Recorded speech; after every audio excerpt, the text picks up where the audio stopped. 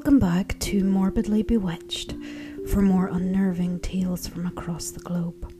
I'm Leanne, your personal tour guide, and if you like what you hear but have an overwhelming desire to see what I describe, I have a YouTube channel under the same name, Morbidly Bewitched, and I always have a corresponding video to these episodes with images to satisfy the more curious individual. If you want, you can head over there. In the meantime, get comfortable and let's get started.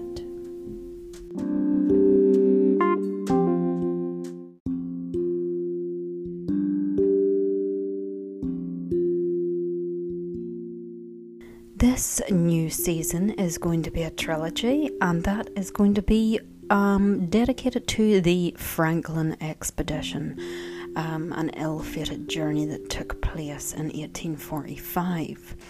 The first will be about the generalised information regarding the trip. The second will be about bodies that were buried on Beachy Island just shortly into their endeavours. And the last will be about the ships themselves. So without further ado, let's get into the trilogy.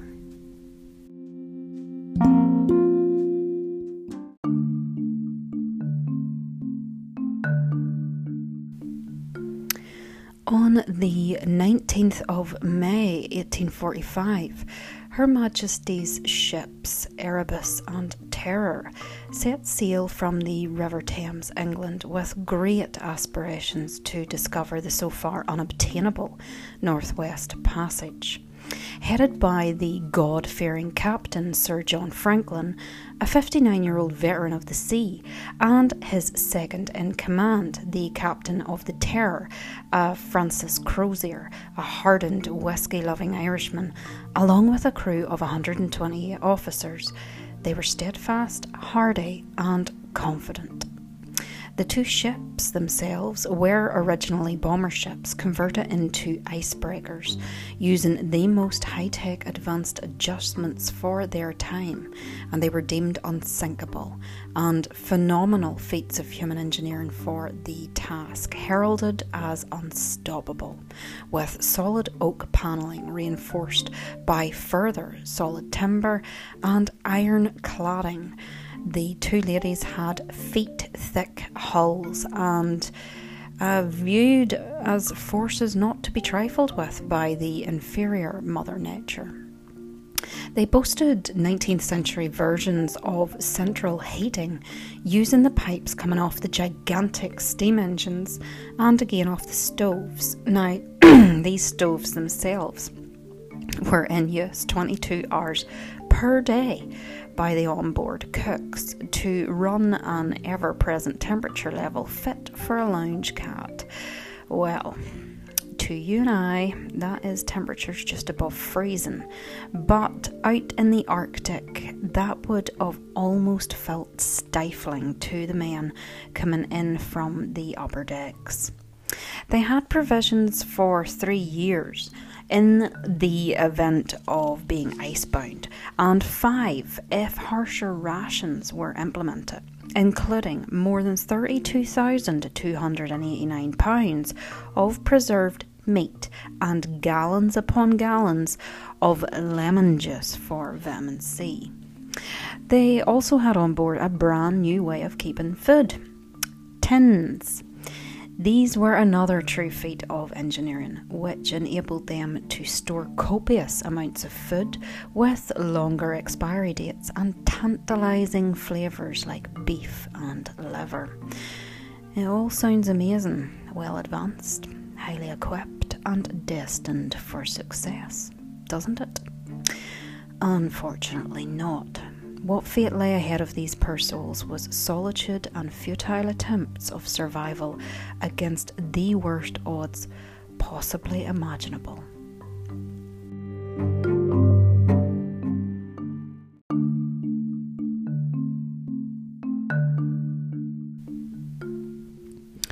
The vessels, along with her doomed crew, were last seen roughly 2 months into their journey, just off Baffin Bay by British whalers, and never seen again. It was Sir John's wife, Lady Jane Franklin, who raised the first alarm after no word of the voyage had been reported back. This sparked various search parties. They were assembled over the years through to 1857, but were unsuccessful in their endeavour to find the lost mission. However, in 1854, a Scottish explorer, John Ray, met with some Inuit residents who described some unusual descriptions of what they had seen in certain areas of the ice, like piles of human bones cracked in half as if to get to the marrow inside. Until one final attempt in 1859, headed by Captain Francis Leopold McClintock, reached King William Island and began finding the remnants of desperation. Skeletal hulls of pulled lifeboats, scraps of clothing and tins of unate food, and unusually picked completely useless items like china and writing desks, along with handwritten notes from the crew of the Franklin expedition. It was within these notes, described as, in some cases, the ramblings of madmen, with some being written backwards or in a paranoid code that needed to be deciphered, that the fate of these wretched souls were uncovered. The two vessels themselves became ice-locked in 1846 as they came down Victoria Strait near King William Island, and remained that way for 18 months. They also were able to find out that the beloved captain, Sir John, had died on the 11th of June 1847, only 2 years into their voyage, along with 23 officers. The reason behind the deaths being unclear, and it would seem also impossible with the amount of inventory still available to them at this stage of the expedition. The rescue team could only assume that some terrible, unpredictable fault had occurred, causing the entire team to abandon the safety of their ships on April 22nd, 1848, and head into the open abyss, due south in search of help. But what could have occurred was completely unknown, as the two vessels had been swallowed by the dark waters of the ocean, and the only people they could get any information from was the Inuit people from the area.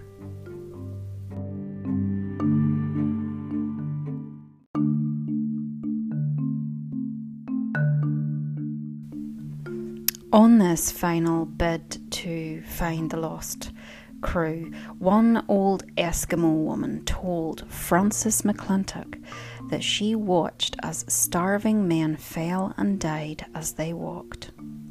The Inuit people also described scenes they had came across that would suggest cannibalism, with leg bones and buckets displaying cut marks as if to separate the flesh, and empty cans of completely inedible spoiled food strewn around desolate makeshift campsites, along with some odd artefacts that to the Inuit people showed the complete misunderstanding of the men's surrounding environment, like the china, for example, and their inability to see sense and let go of material possessions. The snobbery of the admirals refused to believe that any well-bred Englishman would resort to such callous, uncivilized acts of butchery, and called out the Inuit people as savage and more than likely murderers of the ill-fated crew, only making these horrible stories up to somehow cover their own tracks of butchery.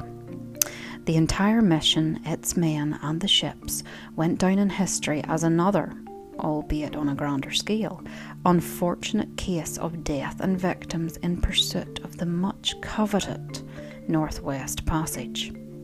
The complete disappearance of these people also put down to more than likely the Inuit people's doing. It was not until the 20th century that our own advancement in technology and equipment had improved, that some form of light was shed on the most likely cause of the Franklin expedition and how the entire crew perished. with what should have been ample provisions to see them through. Join me in my next episode as I delve deeper into the doomed Franklin expedition. Sleep tight, and I will see you soon.